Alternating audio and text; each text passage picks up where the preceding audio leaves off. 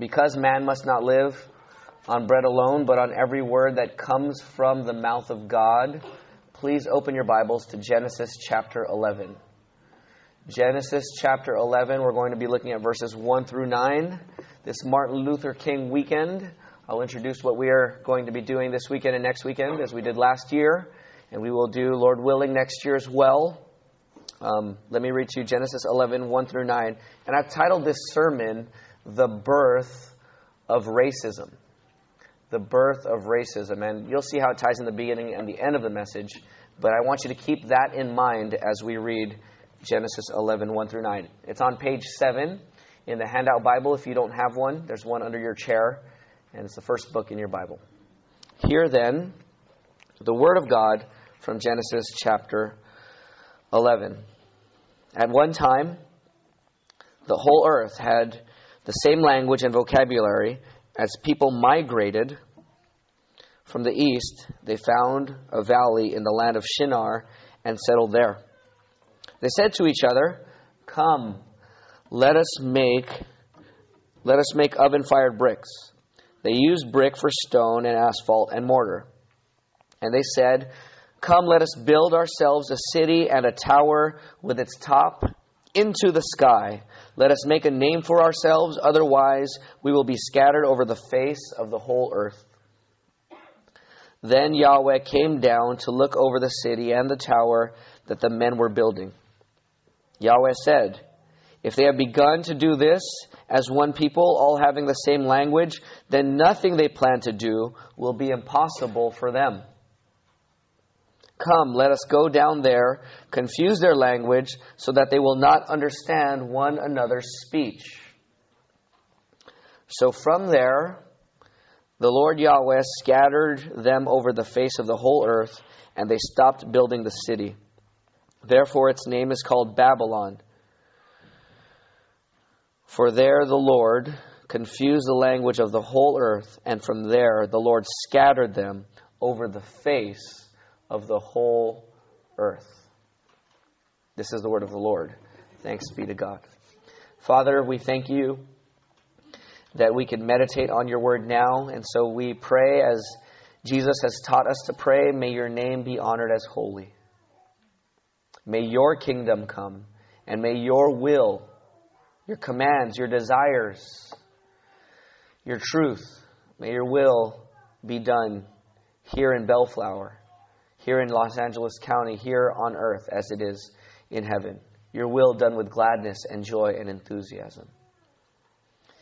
We pray that the word of Christ would dwell in us richly, and that as his word abides in us and as we abide in him, we pray that we would bear much fruit, because apart from you, Lord Jesus, we can do nothing except waste our time and think we're doing something.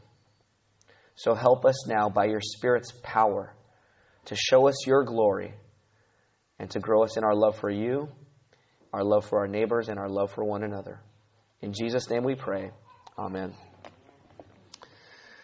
Well, I don't know if you noticed a theme in our songs this morning, but in hymn 202, God says, now worship is more than singing, but singing is to be worshipful. Jesus said those who worship God, the Father, must worship him in what? Spirit and in truth. A key to singing with passion and joy, and it's heartbreaking for me in a Sunday like this where I can't sing loud because my voice is gone. Not that I sing well, but I sing loud, and it's because I love the Lord and I love praising God and hearing you praise God.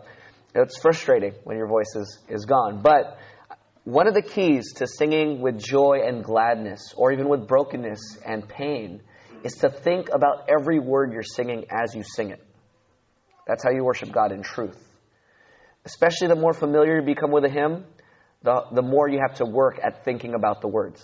Because I could sing these hymns without looking at a hymnal and not give a thought to what I'm singing. But I want you to notice here in hymn 202, it said this: "Ye chosen seed of Israel's race, ye ransomed from the fall. Hail him who saves you by his grace, and crown him Lord of all." You're the chosen seed of Israel's race. Not that you're ethnically Jewish, but in Christ we have been grafted into one body in Christ.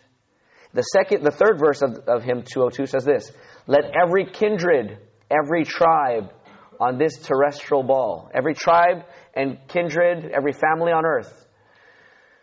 To him all majesty ascribe and crown him Lord of all. Whatever ethnicity you're part of, whatever tribe, whatever language, let us all be one in crowning and ascribing majesty to God.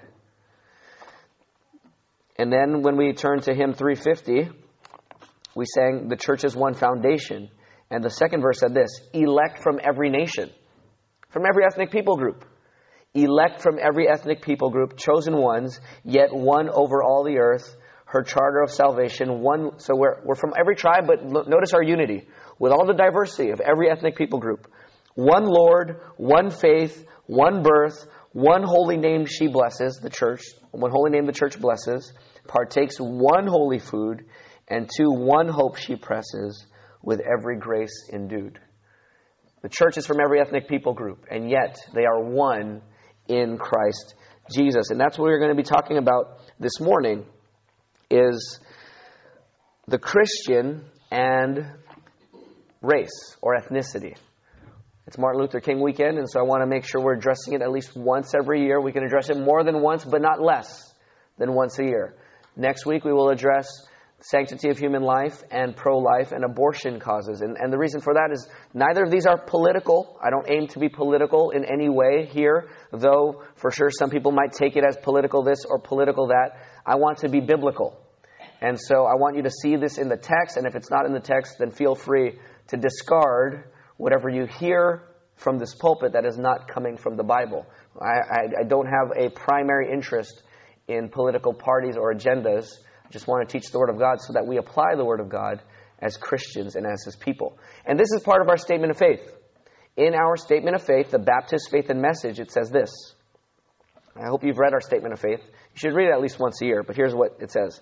The Christian and social order. All Christians, is what we believe as a church, are under obligation to seek to make the will of Christ supreme in our own lives and in human society.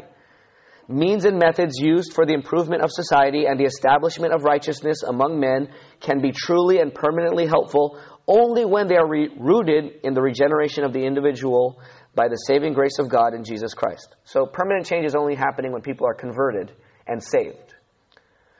Yet it says, in the spirit of Christ, Christians should oppose racism, every form of greed, selfishness and vice, and all forms of sexual immorality, including adultery, homosexuality, and all forms of pornography.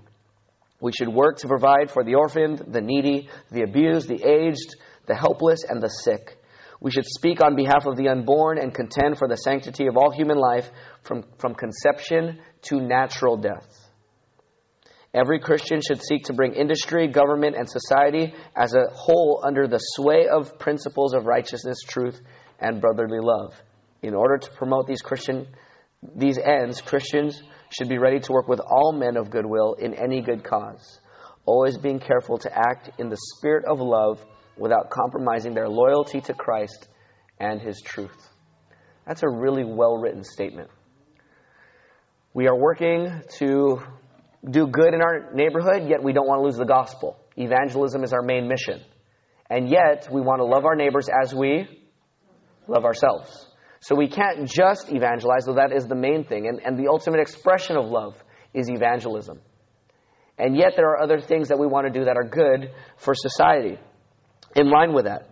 And so here it says, in the spirit of Christ, Christians should oppose racism. Jarvis Williams, a New Testament professor at Southern Baptist Theological Seminary in Kentucky, wrote this. Understanding the nature of the past and present social constructs will help us to understand what really does and does not divide us. We must accurately diagnose the problem. The Christian gospel tells us that racism fundamentally exists because of sin.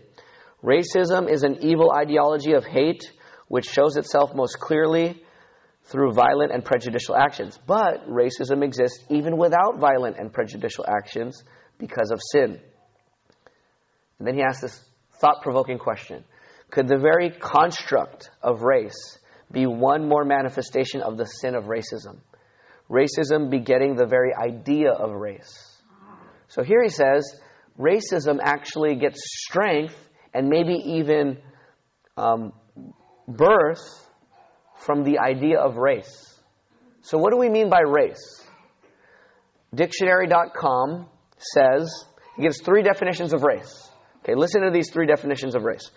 Definition number 1, an arbitrary classification of modern humans, sometimes, especially formerly, based on any combination of various physical characteristics as skin color, facial form, or eye shape, and now frequently used on such genetic markers as blood groups.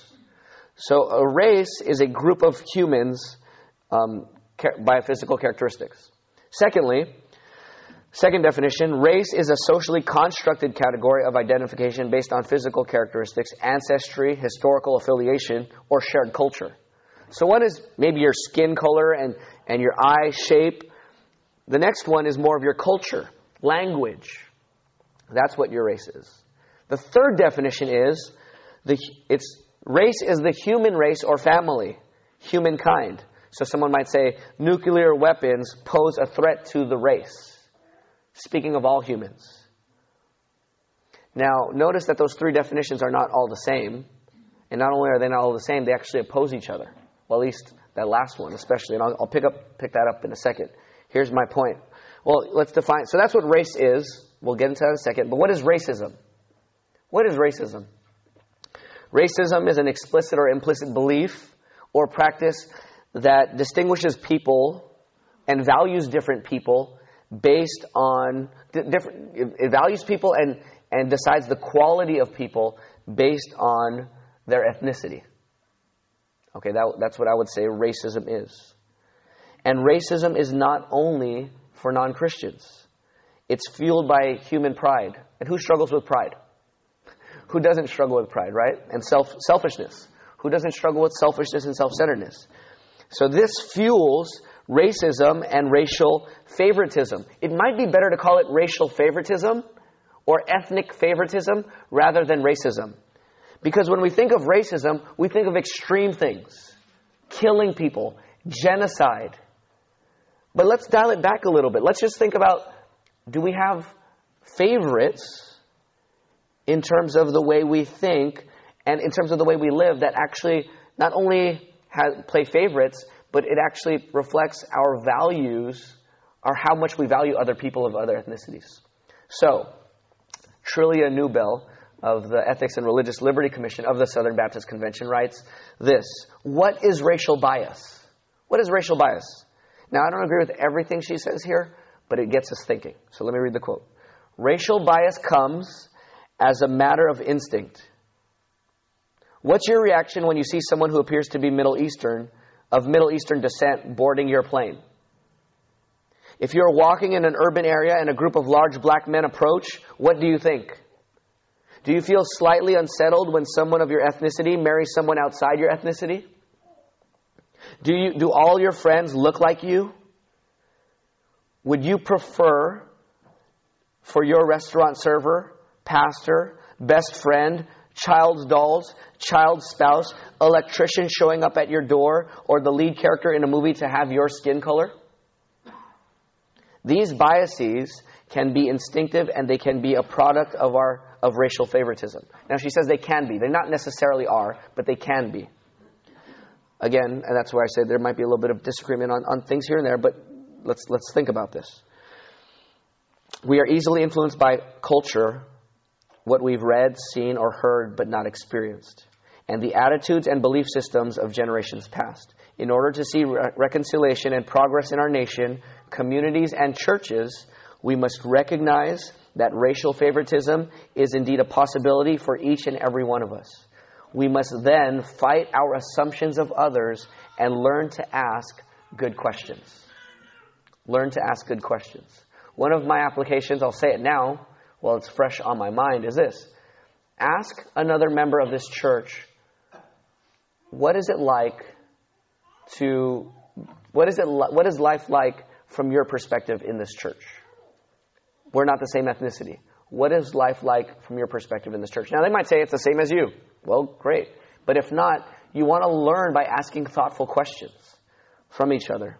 Now, here's why this is important. Obviously, it's a sin if we're playing racial favorites, ethnic favorites. But we need to define race. Remember, I gave you 3 definitions. One was by your skin color, by physical characteristics. Your skin color, your eye shape. Second way of defining race was culturally. Your language, your history, what you value. The third way was the human race. And what I want to tell you is, when you define race by the other two, your skin color and your physical attributes, or you define race by culture, then you're actually playing into racism. Because then you could say that one race is superior to another race, right? But if we are all one human race, then there is no superiority, because we're all one human race of different ethnic cultures and languages, and of different skin colors and physical attributes, but one human race.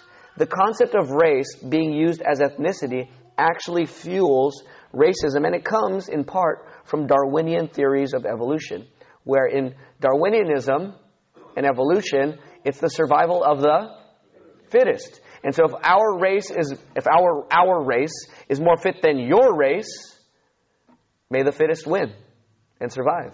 And now you have a license to oppress others because they are not as fit as us. And you have an ideology, a philosophy now that justifies, systematized or institutionalized racism. And so we want to be aware of that. Even here in America, obviously we have a history here with slavery.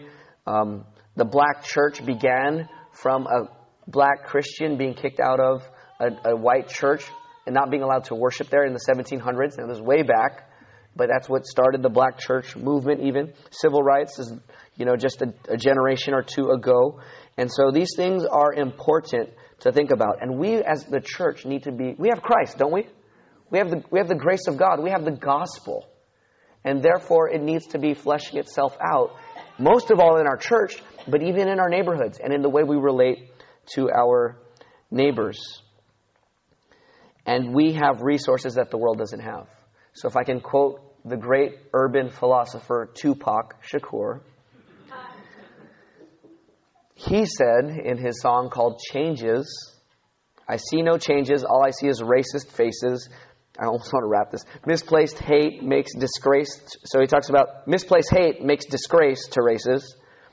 We're under. I wonder what it takes to make this one better place. Let's erase the wasted. Take the evil out of the people that aren't acting right, and they'll be acting right. So here's a solution. Take the evil out of people. What does it take to make this place a better place? Let's take the evil out. It's time to be real and heal each other. And then he says in that same song, we got to make a change. It's time for us as a people to start making some changes. Let's change the way we eat. Let's change the way we live. And let's change the way we treat each other. You see, the old way wasn't working, so it's on us to do what we got to do to survive. And then his song is called That's the Way It Is. So he wants change, but then he says, this is the way it is. And then he says, we got to do what we do to survive. Do you hear a little bit of Darwin in there? So it's like he has a solution, but then he contradicts the solution saying, well, this is the way it is. I'm going to sell drugs because I got to make ends meet. So that's just the way it is. So he wants change, but he feels stuck. And he doesn't have the resources to change. That's true of everyone who doesn't have Christ. But in Christ, we not only say we want to change, we say by God's grace we can change. And there can be change, especially in the church. And we as a church can make a difference in this world. Okay, so we're not as hopeless or as pessimistic or stuck in wishful thinking like Tupac is. So what's the story here? I read to you. Let's go to the Bible now. Long introduction. Now let's go to the Bible and then we'll apply it and then we'll be done. Genesis 11, 1 through 9. I already read it. Let me just tell you the story. So you don't need to look at your Bible yet. Look up here and I'm going to draw 2 points out and we'll apply it and we're done. Here's a story. The story of Genesis 11 is this. God overflowed with joy. You know why God created the world? He was happy. He was so happy, Father, Son, and Holy Spirit, so much joy in each other that they overflowed in creating a universe. God didn't create the universe because he was lonely. He created the universe because he was so full that he couldn't contain himself, so to speak. And so he creates the universe. And then he makes man and woman in his own image so that they could reflect his glory and share in his glory and enjoy him. That's why God made the world. So that humans all around the earth would display His glory and enjoy His joy. So He commanded them with the sweetest command. What's the first command to humans in the Bible? Love one another. That's a good guess. What's the first command in the story? You shall not what? Eat of what? The tree of the knowledge of good and evil? That's what some might guess. That's not the first command, though. The first command is, be fruitful, multiply and fill the earth, and subdue it. Rule over the fish of the sea and the birds of the air. Let me translate that in today. This is the sweetest command, the first command of God. Get married, make babies, travel the world, set up flourishing societies, and enjoy cultivating things in creation. Make beautiful art and culture and food so that you reflect my creativity. That's the first command of the Bible. Is that a good command or a bad command? That's a great command, right? When we think of God's commands, we think, oh, God is, He wants to kill our fun. The main command of the Bible is to enjoy God in this world. That's the command of the Bible. And yet here's the problem, and this story reflects it. Man sinned. We didn't want God's ways, we wanted our ways. So Adam and Eve ate the fruit. Humans kept sinning against God, so God drowned the whole world except 8 people in the flood. And now here, in Genesis 11, man wants to stay together. Let's all stay together. Let's all build a city. Let's make a great name for ourselves. And so they want to, and let's not scatter around the whole earth. Let's stick together here in this valley. And so they would continue in their organized rebellion against God's plan to enjoy Him and display Him around the whole earth. Let's not scatter. Let's stick together. Let's stay together. And God says in verse 6, there's a tragic result that would happen if God let it continue. If they stay together, God says, if they stay in one place, they'll hoard. They won't enjoy the glory that God has for them. They won't share in God's joy. They'll live self-centered lives. They'll live self-destructive lives of rebellion towards one another. And not only that, nothing will be impossible in terms of the sin that they can coordinate to do. Organized groups will use their power for organized oppression. Power corrupts, and absolute power corrupts absolutely in a sinful world. The founding fathers of our nation here in America were onto something with checks and balances in the USA. Because if they didn't check each other, power would be corruptly used, right? And that's a similar thing here. If you have one ethnicity in one place, all working together, you will breed terrible oppression on humanity. And so what does God do? Here's humans, and what are they building? A big what? Tower. Up to the what? Up to the heavens, right? So they're building a big tower up to the sky. What does God do? God comes down. When you know who you come down to? You come down to those who are smaller than you. They want to build a big, great name for themselves. And God has to stoop down to even see their little dinky tower. Right? What's going on down there? Let's see a little dot there. Let me go down and check what's going on over. So God comes down. He sees the tower. And then he speaks to himself. Let us come down. And then he says, if we let this happen, they're gonna keep oppressing each other. They'll rebel against us, and our plan won't stand. So God has a plan. Let's confuse their languages so that they don't understand each other, and then they have to scatter. And so what does God do? He goes down, He confuses their language, and they scatter. And what's the result? As God scattered them into different ethnic people groups, He saved them from organizing into oppressing each other. And He saved them from rebelling against God, organized forever. And so now you have other ethnic people groups who check and balance each other so that there's not one group or nation that oppresses all of humanity. The end times, if you read Revelation, there's going to be this one world government or things like that. Why is that a bad thing? Because of sin. And why is ethnic people groups in different nations a good thing? Because it doesn't let one nation dominate the world. That's part of God's checks and balance. So here's the main idea of this passage, and then I'll pull out 2 points. God stops our idolatry and our kingdom building in judgment or salvation. That's the main point. Here they are building up their idolatry, right? They want to build a name for themselves. They don't want to scatter. They want to build their own kingdom, their own tower. And so God stops them. He stops their idolatry. He stops their kingdom building in judgment and or salvation. So let's look at these two points. Point number one, and they're both from verse 4. So go back to your Bible, look at verse 4. My first point is this: don't idolize.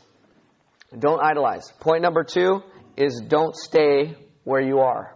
So point number 1, don't idolize. Point number 2, don't stay where you are. Let's look at number 1 first. Don't idolize. Verse 4, what was their problem? They said, come let us what? Build ourselves a city and a tower with its top into the heavens or the sky, and let us make a, say it again, let us make a name for who? For ourselves. Let's make a name for ourselves. Otherwise we'll be scattered. So here they want to build a name for themselves, their group, their kingdom, their glory. And that's the first thing God is telling us today here at First Southern Baptist Church of Bellflower. Do not commit idolatry. Do not seek to build your own kingdom for yourself or your own group, for your own name. Don't seek a name for yourself. Whose image were they made in? God's image, right? Genesis 1:26. Look at Genesis 1:26. I'll turn there. You can just listen to me quote it if you want. Genesis 1:26 says this: Then God said, let us make man in our image, according to our likeness. So we are made in God's image. We are displaying whose glory? God's glory. Let your name be honored as hallowed. Hallowed be thy name. Not our name. Thy name. That was the design for humans. But yet they wanted to build a name for themselves. That's true of the human race, right? That's a picture of us. That's a picture of everyone. Anakin Skywalker. If you've seen episode 3 of Star Wars. You know, he's the Jedi who's supposed to bring balance to the Force and stop the dark side. And what does he say in episode 3 as he's turning evil? He says, my new empire. You know, and his mentor says, your new empire? Your new empire? You're building your own kingdom for yourself? That's a reflection of all of us. Judas betrayed Jesus for what? 30 pieces of silver for himself. You know, if this Messiah isn't going to be the king and rule, he's going to die, I'm out of here. I'll just take my money and leave. Thank you very much. Get a name for myself. What about the man today who's focused on making a name for himself in his career? So he might sacrifice his family. That's idolatry. Or about the athlete who's so obsessed with winning another championship for his organization that he sacrifices the things of God. Or what about a pastor? Speak to myself here. Put up a mirror. What about a pastor who wants the biggest or most well-known church or ministry or to be known? A name for himself. These are all different forms of self-centered, self-exalting idolatry. And God is telling us, don't build a name for yourself, for your group, for your church, for your family. Stop building a name for yourself. Stop being so selfish. Very simple, very clear. Secondly, though, in verse 4, not only do they want to build a name for themselves, what's their fear? Otherwise we will what? Will be what? Scattered over the face of the whole earth. Is it a good thing to be scattered over the face of the whole earth? Was that part of God's plan? Yes, He wants His image where? Everywhere. He wants His glory to cover the earth like the waters cover the sea. And yet they didn't want to scatter. So here's the second point. Number 1 was don't idolize. Number 2 is don't stay. Don't stay where you are. Don't hoard your own things for yourself. Don't hold on to things that God wants you to release and let go of. They explicitly did not want to scatter. Now this was the command. Look at Genesis 1:28. Genesis 1:28 says this. Genesis 1:28. God blessed them and said, be fruitful, multiply, and fill what? Fill the earth. If you're going to fill the earth, you got to travel. You got to scatter. You got to move. You can't hoard. Genesis 9:1. After Noah. So God kills the whole world in judgment except Noah and his 3 sons and their wives. So there's 8 of them. And what does God say to Noah in Genesis 9:1? God blessed Noah and said, be fruitful, multiply, and fill the earth. Same thing. You could say, well, it was only the command before the flood. No, that's the command after the flood. Fill the earth, scatter, and spread my glory everywhere. Don't hoard. Don't stay. You know, the church didn't scatter when they were in Jerusalem. Do you remember that? What Jesus said to them in Acts 1:8, you will be my witnesses when you receive power from on high, and you will be my witnesses where? In Jerusalem. Finish it. In Jerusalem, Judea, Samaria, and where? The uttermost parts of the earth. And so they got the power. What did they do? Did they scatter? No, they stayed together. So what happened? In God's providence, persecution happened. Saul, right? Who was the first martyr? Stephen died. The church scattered. And what did they do when they scattered? They started sharing the gospel. And what happened? Churches started popping up everywhere. That's God's design. But even churches can lose that vision and say, I'm not scattering. We're going to stay together. That's not the Great Commission. Stay therefore and make disciples of each other forever without talking to anyone else. And lo, I'm with you to the end of the age. That's not the Great Commission. But the church can fall into that. The church in Jerusalem fell into that trap. That's not missions. That's anti-missions. You know, there's the parable of the rich man who had 100-fold of his crops. And so instead of sharing the wealth and being a blessing to his neighbors, what did he say? I'm going to build bigger barns and hoard. And then what did God say? Tonight you're going to die. What good is all that money that you're saving up and putting in your account for your retirement and so forth? Not saying that you can't do that in wisdom, but all that hoarding, and now you're going to die. What good was that? The point here is don't hoard. Don't stay. Don't build your own kingdom. Scatter is what God is telling us. This is the core of sinfulness. Two-pronged. The core of sinfulness. Idolatry, building a name for yourself, self-centeredness, and the consequential oppression disguised as freedom. What I mean by oppression is when you stick together, you're going to start oppressing each other. Now, here's what I mean by it. Now, why do I say that this is the birth of racism? Because this is the birth of different ethnicities, right? This is where other ethnic people groups started. Why did they scatter? Some spoke, now I'm using today's language, but it wasn't these languages. Some spoke English. Some spoke Spanish. Some spoke Tagalog. Some spoke Korean. Some spoke Mandarin. And so they spoke different languages. You start talking to people who speak your language and you get into your own groups and now you're scattered. So that's the birth of different ethnicities. Now, why is this the birth of racism? You're saying, PJ, this is not the birth of racism. This is the birth of different ethnicities. How is there ethnic prejudice in this passage? I don't see it. Well, I would say, look a little bit closer. What was their main problem? They wanted to build a name for themselves. Now you have different ethnic people groups. What do they want to build a name for? Themselves. And when you have different ethnic people groups building a name for themselves over against other ethnic people groups, you have what? Racism. This is the birth of racism. Because when you have self-centeredness and then you group yourselves in different groupings, now all of a sudden your group has to be supreme over the other group. And now you have racism. Born out of sin, still by God's mercy in the fact that there's not going to be one race and one oppression, one ethnicity. Sorry. See, even I slip into race versus ethnicity. Notice that I'm trying to keep these separated. There's one race, but many ethnicities. And when there was only one ethnicity, you could oppress and have an organized oppression of the whole world. Well, now with different ethnic people groups, there's checks for that. So what happens? This is not a happy ending to the story, right? They want to build a name for themselves. They don't want to scatter. They don't want to scatter. God scatters them in different groups. This is hardly a happy ending. Yes, there's checks and balances now, but that's not a happy ending. There's still racism in the world. There's still sin. There's still self-centeredness. So what is God going to do? Now notice this in Genesis 12. Turn your Bible to Genesis 12, verse 1. The Lord said to Abraham, go out from your land, your relatives, and your father's house. This is the very next chapter, to the land I will show you. I will make you into a great what? Nation. A great ethnic people group. I will bless you, and I will make your what? Name great. What did they seek in the Tower of Babel? To build themselves a what? A name. But they weren't doing it for God's glory. But guess what? Guess what God does for us? He gives us a great name. He gives us His name. I will bless those who bless you, and I will curse those who treat you with contempt, and all the what of the earth? All the peoples, all the ethnic people groups of the earth will be what?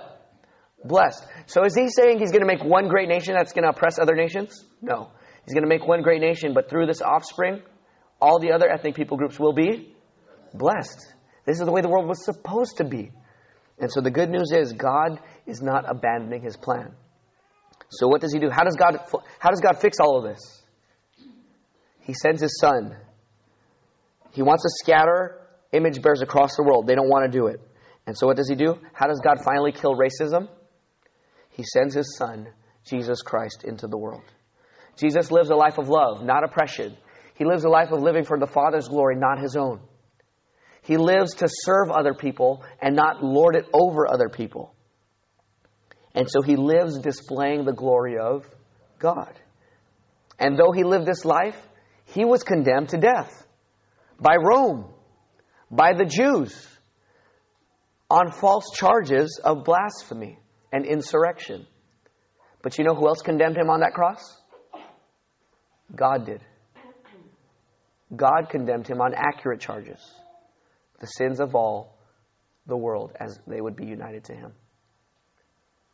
Jesus was condemned, though He never sinned. He was condemned for our racism. He was treated as one to be oppressed, though He never oppressed anyone.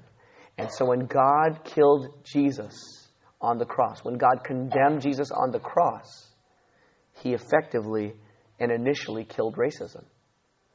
Now, that's, I say initially, not completely, or not comprehensively. Look at Galatians 3. Turn your Bibles to Galatians 3. I'll give you a moment to turn there because this is the gospel.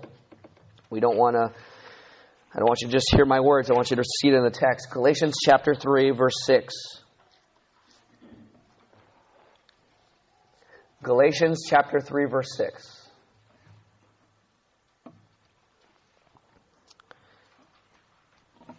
It says, I'm in the wrong book. Just as Abraham believed God, and it was credited to him for righteousness. That's salvation by faith. Justification by faith in Christ. Then understand that those who have faith are Abraham's what? Children, if you have faith in Jesus. Now the Scripture saw in advance that God would justify the Gentiles, that's the ethnic people groups, the nations, this is verse 8. God would justify the nations by what? By faith. And told the gospel, the good news ahead of time to Abraham, saying, all the nations will be what? Blessed through you. So those who have faith are blessed with Abraham who had faith. Why is racism dead in the cross of Christ? Because when Christ died, He unites all of us by faith into Him. And so go to Galatians 3, verse 28. Look at the end. Go to 28 and 29. You'll see it here very explicit now. In the cross, what happened? He got salvation. And in salvation, what do we have? There is neither what? Jew nor Greek, slave or free, male or female, for you are all what? One in Christ Jesus. And if you belong to Christ, then you are Abraham's seed, heirs according to the promise. We are all one in Christ. Racism and having to live for your own ethnic people group as supreme is no longer necessary because Christ made us all one in Him. Now that doesn't mean we don't have ethnicity, just like it doesn't mean there aren't male and female. There are male and female. We honor that. We honor ethnic distinctions. But we don't oppress others with it. We express diversity and harmony in it. Because Christ, in dying, makes us one body, and racism is effectively taken away. It's dead. At least in the church, it's supposed to be dead. If you're not a Christian, just let me say this briefly before I continue with the story.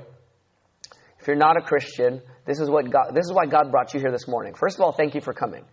It could take a lot of courage to come and visit with a church if you're not a Christian and you're just exploring the things of Christ. We want to be helpful to you. But this is what we want you to know. If there's only one thing you hear today, hear this. Jesus Christ died for our sins and rose from the dead. He died for our sins because we were sinners and we deserve God's wrath. And yet He died in our place, taking our penalty, so that if we would repent from our sins and trust in Christ, we would be united to Christ in forgiveness and we would be saved. And in being united to Christ, we'll be united to God's people. And we'll be one family. That's why we're saying, I'm so glad I'm a part of the family of God. I've been washed in the fountain, cleansed by His what? His blood. Joint heirs. We're joint together. Joint heirs with Jesus as we travel this sod. I'm so glad I'm a part of the family of God. If you're joined to Jesus, you're joined to Jesus' people. And that's what the church is. And so I would plead with you, if you're not a Christian, to repent from your sins and trust in Jesus this morning. And so racism is effectively killed in the cross. And yet, is it still here today? Yes. So now it's not only killed initially, it's also being killed progressively. Where is it killed progressively over and over again? In the church. As we grow in holiness, as we grow in love, as we grow in Christ-likeness, as we grow in unity, as we make Christ known to other ethnic people groups, racism should be being killed in churches all the time progressively. And as we love our neighbors and influence them, we can even help kill racism in the world to some degree. It will always be here because sin will always be here. But it's being killed progressively. In the end, when Christ returns, racism will be killed comprehensively. It will be killed comprehensively. Because all sin will be gone. He'll wipe away the tears from our eyes, and we will reign with Him all over the whole earth forever and ever, displaying His glory everywhere. People from every tongue, nation, and language will worship the Lamb, Revelation chapter 7. Salvation belongs to our God, they'll say. From every tongue, nation, and ethnic people group. That's the end. That's the hope. And so racism was killed initially in the cross, progressively in the church, comprehensively in the coming of Jesus Christ. And so what do we do now? Okay, let's close with application. What does that mean for us? Great, PJ. Okay, we understand where racism comes from. We understand it's killed initially and progressively and one day comprehensively. So what does God want us to do? Well, He says don't idolize. Don't build a name for yourself. Build a name for who? God. What do we call that? We call that worship. And then He said they didn't want to scatter. They wanted to stay together. So what should we do? Go and scatter, right? So worship, missions, and discipleship. What do we do to kill racism? We worship God. What do we do to kill racism? We do missions. We share the gospel with every ethnic people group. What do we do to kill racism? We disciple each other in this church. Look at this beautiful group of people from different ethnicities, right? We are not one ethnicity here. God has done an amazing work in this church long before, we've been here I've been only here for the past 14 months, but even before I got here, God has been doing an amazing thing in this church. Praise the Lord. So worship. What does it mean to worship? Let's just think about these three. Worship, missions, and discipleship. Worship. This means worshiping the triune name of God. When you're baptized into the name of the Father, Son, and Holy Spirit. So whose name do we live for? The Father, Son, and Holy Spirit. We live for His name. The Great Commission is about His name. And us being immersed in His name. We don't baptize people in the name of First Southern Baptist Church. Right? We don't baptize people in the name of the Southern Baptist Convention. We don't baptize people in the name of the pastor or the church members. We baptize people in the name of the Father, Son, and Holy Spirit because we live to worship Him. And when we worship Him, we kill racism. We kill it because we're not trying to puff up our own group anymore. We're worshiping Him. And therefore we don't need to press our own subgroups in this world. And our church has done a good job of that. And I said this last year, you hired me as a pastor here. You didn't have to do that. But the church did. That's evidence that it's not just about one ethnicity. There's a genuine love for each other. I love seeing the conversations that happened during church. Workday yesterday was awesome. We had people from different ethnicities serving God together. What a blessing. What a joy. We just need to grow in that more. Let's be open to listening to each other's stories. Let's be open to sympathizing with each other and getting to know each other better. Let's ask good questions of each other as we worship God. So that's worship. Number 2, scatter. We scatter for God's glory, not ours.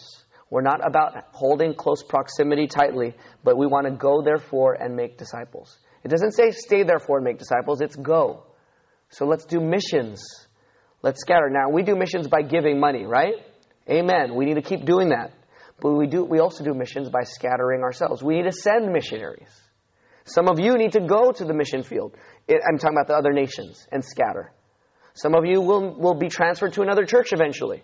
If you don't die and you're still walking with Christ and you're not in this church 5 years from now, Lord willing, you will have been scattered to another church to spread whose glory? God's glory. Not your own, not our churches, but God's glory.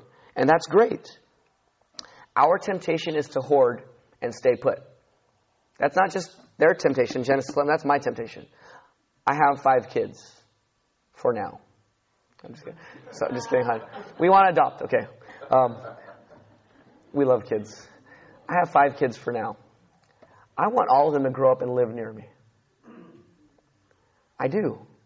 I want to see my grandkids all the time. I want to drive near them. I want them near. But you know what God was telling me with this text? We're scattering. Not that, and I'm not going to push them out either. I need to be okay with that, though, because it's not about me. It's not about me, PJ, the grandfather or the great-grandfather. It's not about my name or me and my wife's name. It's about whose name? God's name. And so what are kids, according to Psalm 127? They are arrows in the warrior's quiver launched out into the kingdom of darkness to bring the light of the gospel all around the world. So if my kids become missionaries and go other places, praise God.